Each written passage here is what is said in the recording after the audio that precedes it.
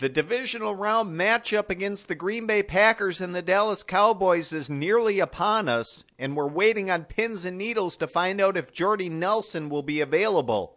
We bring on Scott McKenna of the Talkin' Smack blog to discuss the game plan with and without Nelson. It's all coming up on Railbird Central next.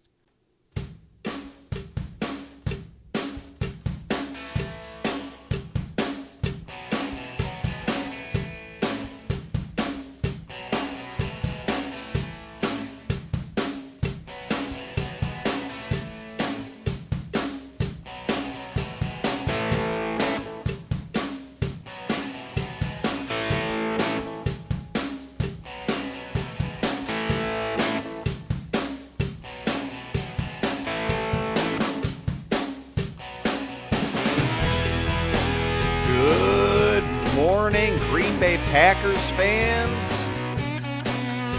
welcome to Railbird Central at Cheesehead TV.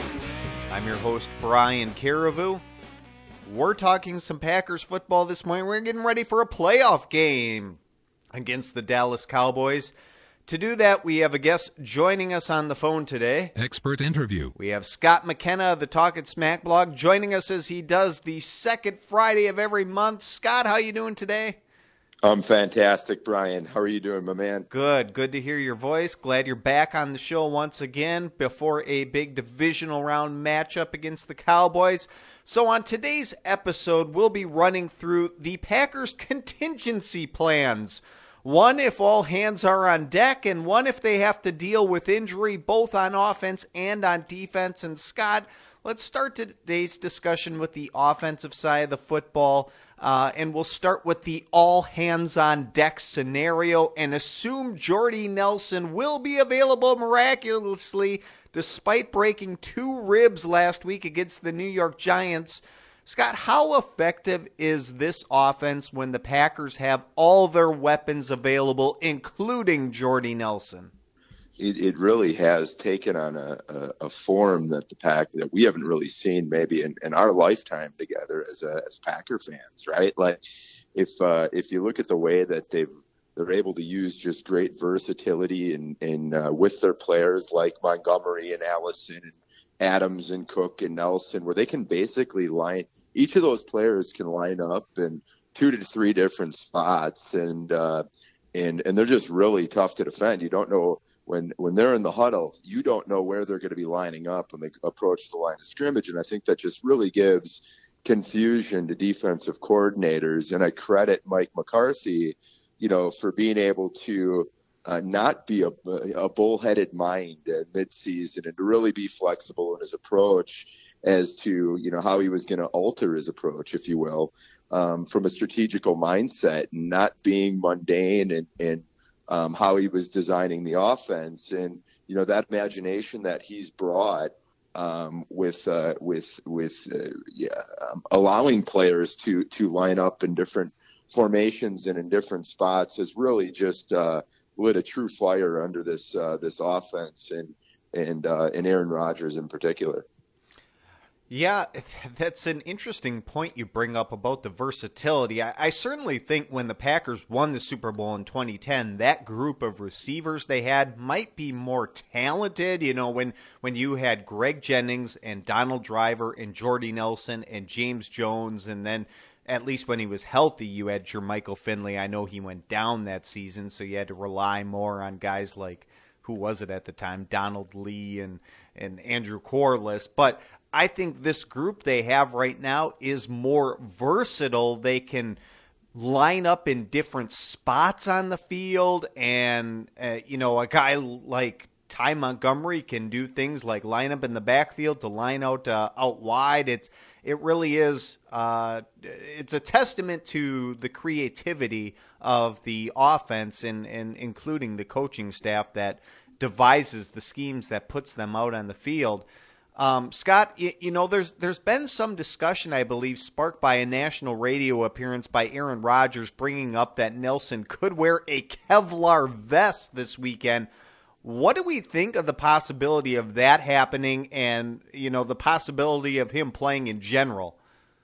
Well, whether he plays or he doesn't, I mean, I think his spirit on the sidelines and in uniform would be uplifting, even if it's for 10 to 15 plays. I think just his mere presence and his ability to get deep down the field, if he's still got his his lungs behind him, right? Like if he can still stretch the field, that's a dimension that he offers better than any other player on our team, maybe with the exception of Jared Cook. And with that said, just to he became such a weapon for the Packers out of the slot midseason, and McCarthy didn't he almost had a revolution as to how the Packers were utilizing him. And when they moved him into the slot, which I don't know how effective he could be as a slot receiver and running across the middle with whatever it is, 2 broken ribs, or I don't know if it's. The report is absolutely official yet. But, I just wonder how he could be utilized and what type of route design they could have with Nelson. But the great piece that he would bring is, even if he's a decoy and you're using him to stretch the field, Nelson, when he's running that deep route, he immediately commands attention of a safety. And that's opening up everything underneath. And I'm not sure that any other receiver on the Packers roster immediately commands that double team. I know Janis has the speed to stretch, but he just doesn't seem to command the respect of the defensive coordinator when he's on the field. So when you think of the shot play that we've often seen, that play action pass, Rodgers roll into his right, and there's Nelson streaking across the field, that play is available to you, and maybe you're looking at the underneath route instead of Nelson deep down the field if Nelson is on. But the defense, he's going to keep the defense honest.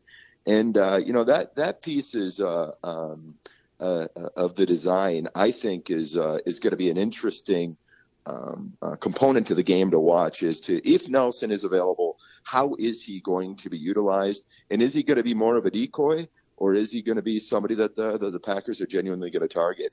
Brian, I have to jump back one thing, though. What you just said about Montgomery stepping to the outside and being able to use the outside. There's a key point to the game against the Giants that I think oftentimes gets overlooked by Packer fans. And Packer fans will look at Mike McCarthy's performance against the Giants, and the first thing they're going to think about is, how in the world does he go for it on 4th and 1 when we're up 14-6? And the defense is actually starting to play well, and we're in complete control. And Shum was punting well, and presumably was going to pin them back deep inside their 20. And that's going to be the first play that they highlight. The first play that really jumps out at me is the 3rd and 10 from the 30-yard line. The Packers led 24-13. I believe there was roughly 13 minutes or 13 and change to play in the game. And you've heard me talk about the championship drive, that drive that really puts the dagger into the opponent's heart. And I loved what McCarthy called there. And he put Montgomery to the outside on the perimeter as a wide receiver and ran him on an underneath route. And Adams had the wink pick on Jenkins, and then Montgomery has 34 yards and a Packers first down, and we're in business in Giants territory. And that sort of flexibility from an offensive perspective and allowing McCarthy to be creative in his play calling design is just truly one of those things that makes things difficult for the Packers to prepare for and difficult for the Packers to defend when we're using all of our weapons in the wide variety of fashions that we can utilize them. Yeah. Just very briefly here, you mentioned, we're going back a few minutes now, but you said if Jordy Nelson's even out there for 10 to 15 plays, you think if he plays, that's all he's going to be out there for? Well, I think we've got enough guys at wide receiver, and we have enough talent at wide receiver to where if he's, let's face it, if he's going to be, more fit a week from now to be able to make a significant impact in an NFC Championship game, assuming the Packers are able to be victorious this weekend in Dallas, is Jordy Nelson at 70% better than Allison at 100% in today? I don't know. I mean, Allison. I mean, his ribs aren't going to affect his legs. Right, but I guess there's a mental part of the game as well.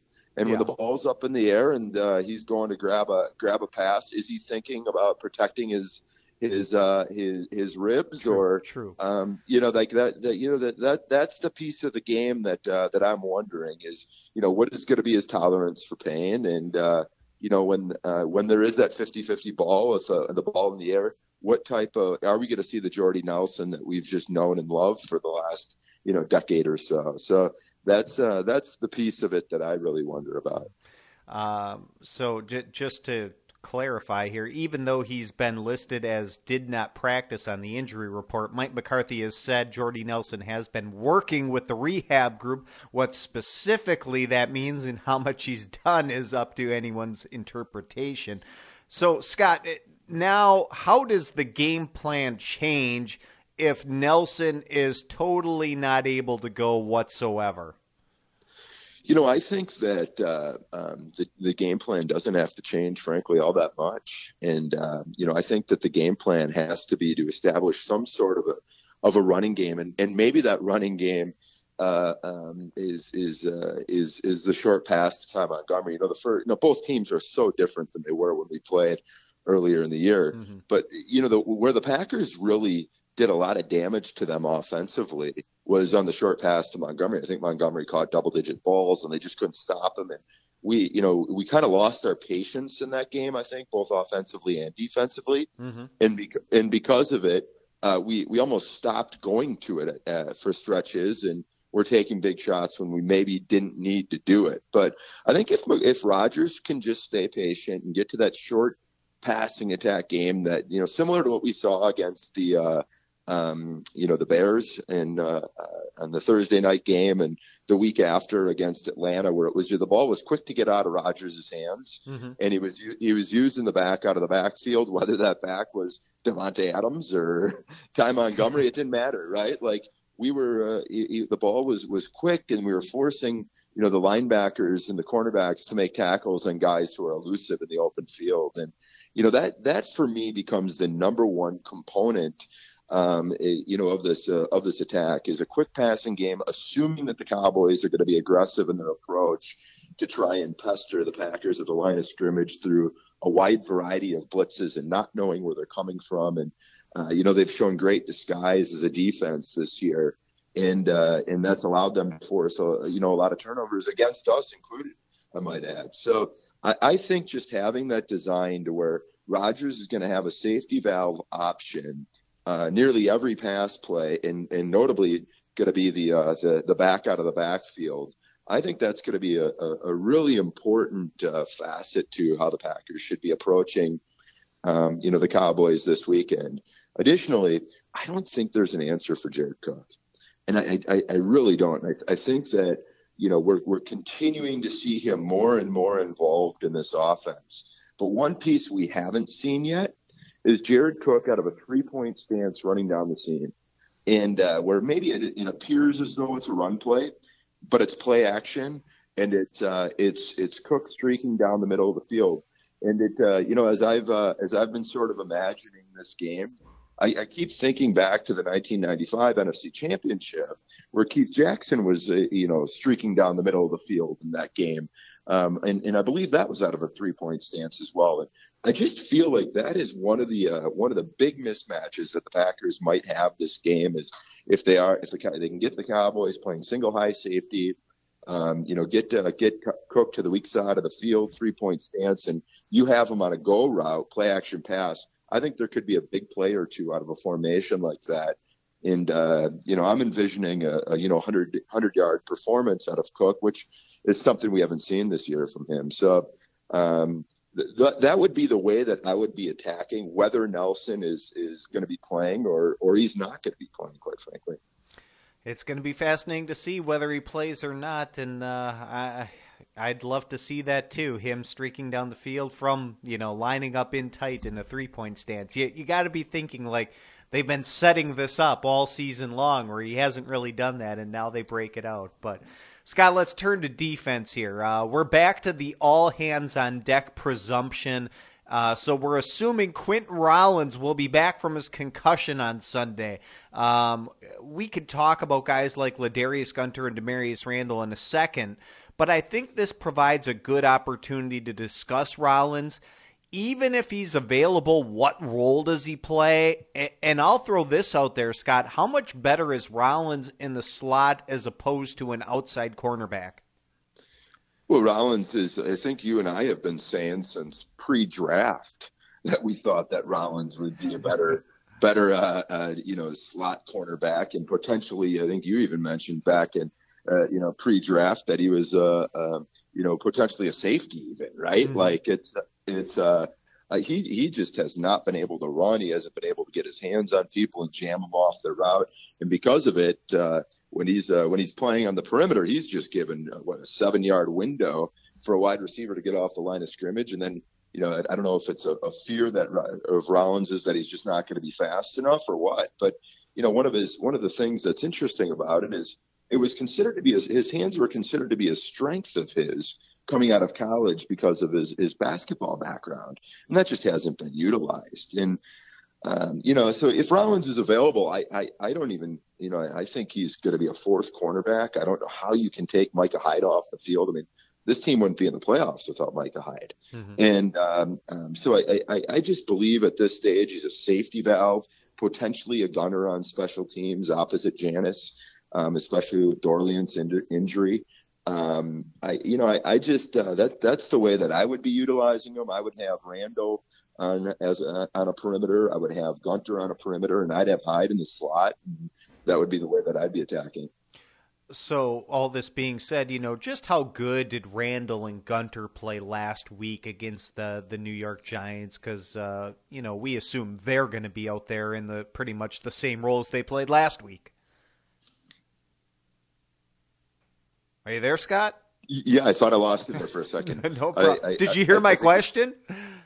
You cut out for 1 second. Okay, so I was just saying, this provides an opportunity now to discuss Randall and Ladarius Gunter, who both had to play without Quentin Rollins last week, and they played very well, and assume they're going to be playing the same role this week, injury or no injury. The thing that's really interesting about Randall is, and I've made this comment a number of times, but as burnt as he's gotten this year, he's one of the guys in our secondary or on our defense as a whole, they almost expect him to make a play as well. And, playing cornerback is a lot like a shooter in basketball, where so much of it is just confidence, and sometimes you need that layup to make the 3-point shot feel that much better. And you almost got to wonder if that interception that Randall had on essentially the last play of the game against the Giants is going to be something that really continues to spark his fire inside and to breed confidence to maybe bring out the excellence that you and I thought that he would play with prior to the season, right? And when I look at both Randall and Gunter, a little bit about it is luck. Like, you need some fortune when you're playing cornerback as well, because you are out on an island. We saw some drops that aided in their performance, and it almost seemed like the defense grew, their confidence grew as the game went along against the Giants, and they started to figure things out. Maybe that's a testament to Dom Capers, who we're oftentimes hard on. But the defense just continued to reinvent itself, and they made their adjustments to adapt to the way the game was going. And I think that was largely, Rollins or not Rollins, but Randall and Gunter, where they went from, being playing off of the Giants receivers to getting in their face a little bit more, I felt, as the game went along. And, we can only hope that same sort of thing is going to happen this week against Dallas. And there's some similarities between the Dallas receivers, I think, and the Giant receivers, where they've got guys who can play both in the slot and in the perimeter, and I know that Beasley is largely just a slot receiver, but guys like Terrence Williams and Dez Bryant can be moved around, and they can line up in different places. So I'll be curious to see if is Capers going to give a Gunter the assignment to just follow Bryant around just like he kind of did to Odell Beckham, or what is going to be the approach from a strategic perspective for Dom Capers? Yeah, That was interesting last week, and I don't know what's going to happen this week. He very well could shadow a guy like Des Bryant, who, of course, is known for the infamous catch, no catch in the playoffs against the Packers just 2 seasons ago, and that'll be a storyline behind this whole game all game long. Okay, Scott, now for the let's go for the contingency plan scenario that was in effect as recently as week 17 against the Lions when Rollins and Randall and McIntyre were all out and the Packers had no choice but to move Micah Hyde to a perimeter cornerback position and move Morgan Burnett to a slot cornerback. I think this gives us a good opportunity now to discuss Hyde a little bit more in depth. I know we touched on him before, but he's going to be a free agent at season's end. He played very well in the Lions game outside, but I've been very skeptical about him out on an island in the past. What do you think about the play of Micah Hyde? I mean, Micah Hyde is going to get paid this offseason. I don't know if it's going to be in Green Bay or it's going to be elsewhere. But Micah Hyde has made himself some significant money during this stretch run, and just the way that he's been utilized, whether it's been covering the tight end in Philadelphia or making the game-saving play potentially against Chicago on third down near the goal line, or the interception when he was in single coverage on an island against Golden Tate near the goal line, right, to all but clinch that game as well. I mean, Hyde has been in large part a savior for this defense and the way that he's been able to be utilized, and just such a sure tackler and a smart, savvy, trusted veteran. And, championship teams need guys like Micah Hyde. He's sort of the jack of all trades. You just get a feeling like he's going to make a huge game or a huge play in the special teams game as well. Like I really think, and we can get to this in maybe a little bit, but I just really feel like special teams could be a big difference in this game this weekend. And I think Micah Hyde might make the game changing play. And he has just added so much consistency to this team. And he's not like the flashy guy. He's not going to be the cornerback that is going to get all the headlines, but he's just a sure tackler who what you're going to get out of Micah Hyde week in and week out, and has been a true steadying influence to our defense at a time when we were on the brink of collapsing, and he's really brought a bit of glue to the defense and really been in large part a lockdown player for the team. The way you just kind of listed all his contributions this season really does tell you how big of a role he's played for the Packers this year. Some enterprising reporter out there should be doing a feature on him and kind of highlighting those things, and they probably will when it comes time for free agency and they start to decide whether or not he'll be back in Green Bay. So it's probably only a matter of time. But yeah, he's really been a key figure for the Packers, and it's only grown of late as he's taken on a bigger role both on defense and on special teams. He didn't start the season as their punt returner, but he's ending it, and he's probably not relinquishing that role anytime soon back to a guy like Randall Cobb or anybody else for that matter. I guess, Scott, this kind of leads us to our game predictions here. What do you think's going to happen on Sunday? Can you give me a score, and how is it going to play out? I think both teams sort of play with like a bend but don't break defense. They rely on that third down sack or that big turnover. And I really think that this game is going to come down to, having what happens when each team has the ball, not necessarily inside the red zone, because I don't know how frequently each team will get there, but inside the 30-yard line, and what type of results we get from inside the 30-yard line. And if you look back to, when we met the first time, the Cowboys really, they made hay there, and the Packers oftentimes either turned the ball over or went for it on fourth down when they were just outside that mark and didn't convert. So we spent a lot of time inside Cowboys territory earlier in the year, and we ended up with 16 points. And that was just a different version of Aaron Rodgers. That was a different version of the Green Bay Packers offense. We were still in a little bit of a funk, and And I feel like we're clearly out of that right now. And I think we're a tougher team to defend. We have less predictability. And I really feel like this version of the Green Bay Packers is going to, going to be able to stick the ball in the end zone against this team. And our offensive line is going to really be up to a task of saying, hey, the Cowboys might be billed as the best offensive line in the NFL, but we're pretty damn good too. And they're going to play with a chip on their shoulder and keep Rodgers upright. I think put Rodgers in a position to have a really good game. And on the contrary, if I'm Jason Garrett, I'm running the football 45 times. And even when it's 3rd and 7, that's a rundown for me. And I am not going to lose this game with a big interception or the strip sack and even though Dak Prescott is arguably, even though he's a rookie, arguably as good as any play action passer, and he's just got that fake down and he rolls out, and he's tough to bring down in the open field. He's physical, he's fast, he's smart, he protects the football and plays like a grizzly old vet. But I would just try to run the football against the Packers. But I think that oftentimes we've seen Jason Garrett be the type of guy who gets a little bullheaded himself and gets greedy and tries for the big play when it's maybe not necessary. I think we saw that the last time the Packers played the Cowboys in Dallas when the Packers had the big Matt Flynn led comeback, right? and Romo was throwing passes when he had no business throwing passes, and the Packers defense made a couple of big plays late to win the game. I kind of feel like we're gonna outcoach them. I think that special teams is going to be a deciding factor for the Packers, especially in the punt game.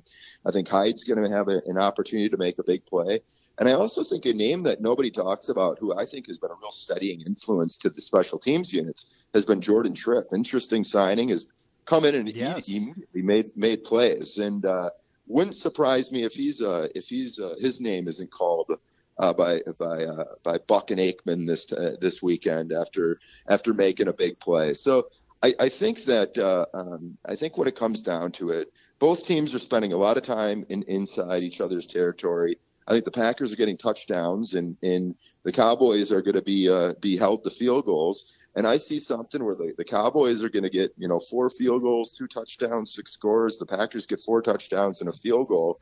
And at this stage, I'm projecting 31-26, and the Packers get that coveted spot in the NFC Championship game. Sounds good. The only type of analysis you'll get here at Railbird Central, where we're talking about the special teams contributions of Jordan Tripp, but I think that is big because you hear the Packers sign a linebacker a few weeks ago, and you wonder, how does he fit into the defense? Well, that's like secondary to like all he's done on special teams, which has been huge. He's out there on practically every unit, and he's out there making tackles, and he has been a good addition to this Packers team. So anyway, Scott, thank you so much for taking the time to talk to us, as you do every month. We'll talk to you. By the time we talk to you next time, the season's going to be over. So hopefully we're talking about a Packers Super Bowl victory, I guess. So, but thanks a lot. Go Pack, go, Brian. Thanks for having me on. Take care. Scott McKenna of the Talkin' Smack blog, talking to us here at Railbird Central on a Friday morning. Glad to have him joining us. Glad to have you, the listener, join us as we continue on with the show. Packers news of the day. I don't really have any more Packers news than I've kind of already offered up over the course of discussion already. But what I did want to do is offer my prediction now that we've let Scott go, so I can take a second and give you my 2 cents here. Last week, I was looking for reasons to pick the New York Giants, and I'm glad I didn't in retrospect. I'm a big believer in confidence and momentum. And I know you only have momentum until you don't anymore. It only takes one loss to disrupt it and end a season. And the skeptics will say, there's no such thing as momentum. But this team is on a 7-game win streak, and I'm feeling weirdly confident right now in the Packers continuing that. I'm not saying it's going to be, I'm so confident they're going to blow the Cowboys out or anything like that. Far from it. But I just do get this feeling that this team is just, in the right frame of mind right now, and they're so hot, and it just reminds me of the season just 6 seasons ago, back in 2010, when they got so hot and carried it on the road in the playoffs. I know this time they actually had a home game, but remember in 2010 they had to go on the road every game of the playoffs, and that included some upsets along the way. And I see the Packers upsetting the Cowboys. Now, let me tell you, the thing that scares me is, and Scott alluded to this as well, and this is by no means an original idea of mine, or that I'm sure this scares everybody listening to the show, is the Dallas Cowboys running game, and specifically their offensive line and how good it is, and just looking at the matchup earlier this season during the regular season, and how well the Cowboys did and how well they ran against the Green Bay Packers, ran over them. And not a whole lot has changed as far as the run defense, the front seven goes. Maybe a little bit of things here and there. But that still kind of scares me a little bit, that the Cowboys are going to have success doing that, especially against, a guy who was playing so well for the Packers earlier this season is Nick Perry, and now you got to think he's going to be less effective against the run considering his club cast, and you've got Clay Matthews, who's been less able to take on blockers with the shoulder injury he's having, so that really worries me. But maybe I'm not, I'm worrying about the wrong guys. If it's maybe the big uglies down in the trenches, if they do their job, maybe that's all we need to worry about. It's always guys like Mike Daniels and LaTroy Guion doing the dirty work that they get no recognition for. But, when they're doing their job and tying up blockers and plugging holes, and that's what allows other people to just make solid tackles. All we need, we don't need Jake Ryan to be making spectacular plays, but we need to make him make tackles for 3-yard gains, 2-yard gains. When he's doing that, that's great. And I hope that's what's going to happen on Sunday. Like I said, I for some strange reason, I'm always the type of guy who thinks with my head instead of my heart when doing this kind of thing, because I just don't. I think it's a disservice to you guys if I'm just going to say, the Packers go 16-0, and I'm the type of guy who refuses to pick them to lose. But I'm strangely confident in the Packers winning here. I went with a tight score. I'm going 27-26 Packers. I'm not exactly sure how the Cowboys score 26. Maybe they're chasing points at some point, and it comes back to bite them. Wouldn't that be a way to win if you're the Green Bay Packers? But sure, Packers win 27-26. They advance, and that does it. The day ahead. On Friday, keeping this very brief, Packers released their final injury report of the week here on Friday, and it's not probably a whole lot to look forward to today. Everybody wants to know about Jordy Nelson, but the Packers and Mike McCarthy have been very upfront all along, saying it's Saturday. It's Saturday that matters. So whatever they list Jordy Nelson for on Friday doesn't matter. His status will be determined on Saturday, where the Packers will probably give an update on their injury report, even though they don't have to. They will if it's warranted. So we're looking for that on Saturday. And the game itself, it's a 3:40 p.m. kickoff, televised nationally on Fox. Once again, you'll be having Troy Aikman and Joe Buck calling the action, whether you've signed a petition or not, which is really silly in my opinion.